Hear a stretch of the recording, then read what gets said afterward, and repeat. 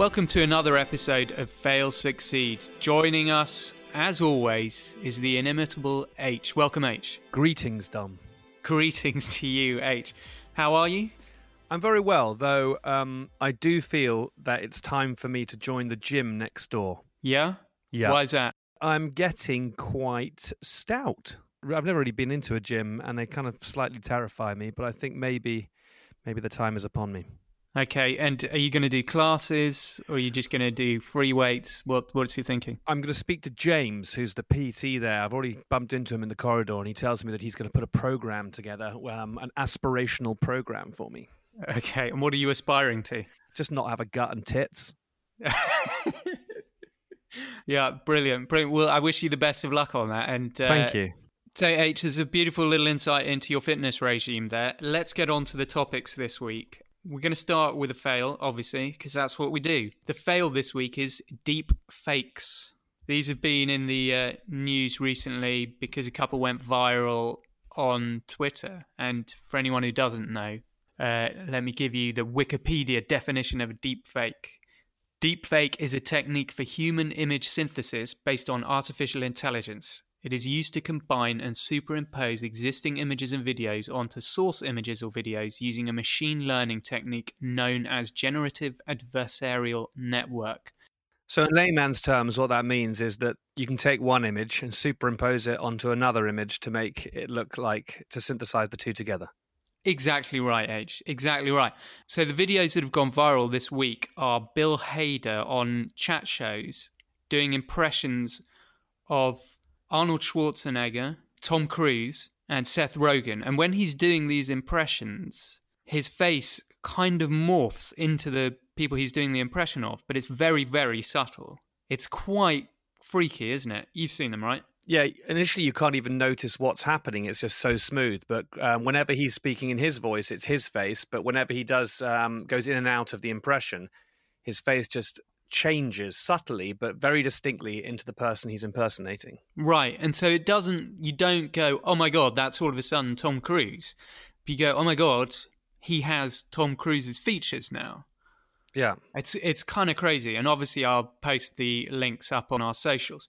But the guy who's doing all of these has an account on YouTube, and it's called Control Shift Face. And you can go there and see loads of these videos. And I went and had a look, and there are some pretty amazing ones there. So he's got a whole load where Jim Carrey is Jack Nicholson in The Shining. Tom Cruise is Christian Bale in American Psycho. I mean, it's incredible. It's incredible. It's also terrifying, right?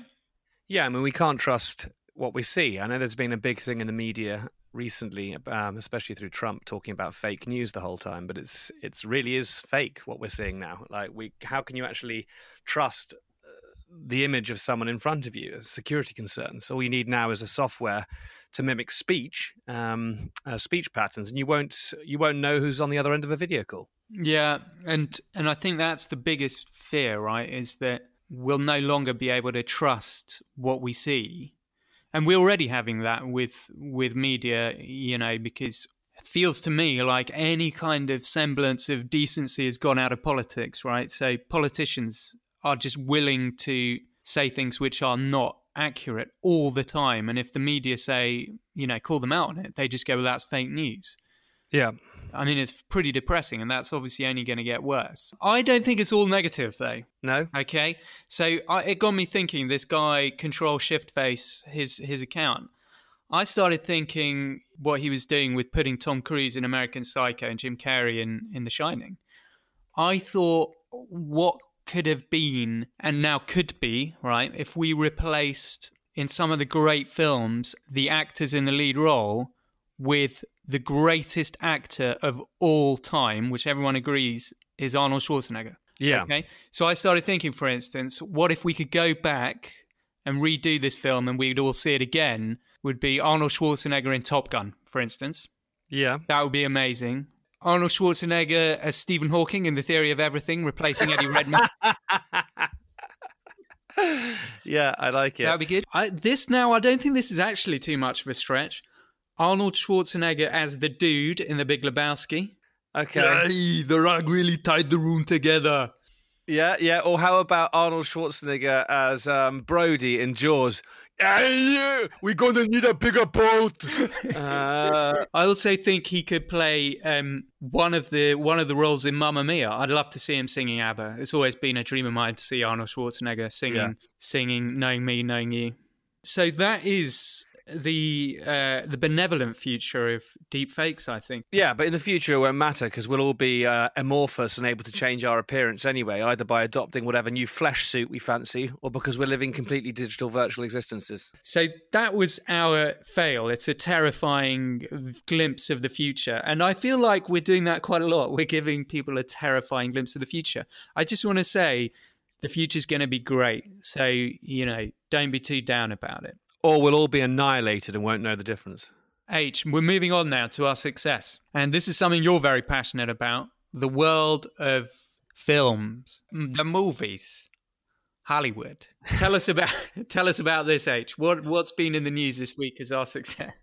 The news this week has been that Tarantino's latest film, Once Upon a Time in America, has broken the $100 million mark in the US box office, which is only the second original film of 2019 to do so, the other being Jordan Peele's horror movie, Us. This is particularly impressive because we live in an era of sequels, spin-offs and remakes, and original scripts rarely get off the ground, let alone prove hits at the box office.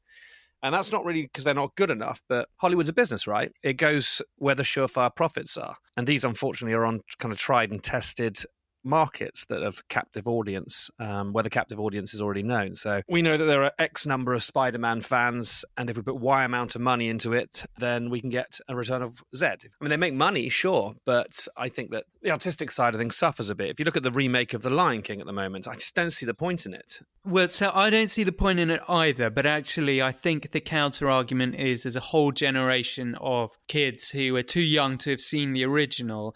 And if you were to sit them down in front of the original, they would go, that just looks really dated. The animation is so sort of old-fashioned looking now that they just don't want to watch it, right? For me, The Lion King's it was a waste of time. It's not even a live action. I can understand I can vaguely understand the live action thing, but it's not even a live action remake. It's a computer generated animation. So they've remade an animation with an animation. What has it made? Like over $1 billion worldwide so far. So yeah, we could argue about the whole remaking thing to the cows come home, but I just that's why I think that that what Tarantino's done here is a real achievement because much more problematic for me is all those superhero films. Yeah.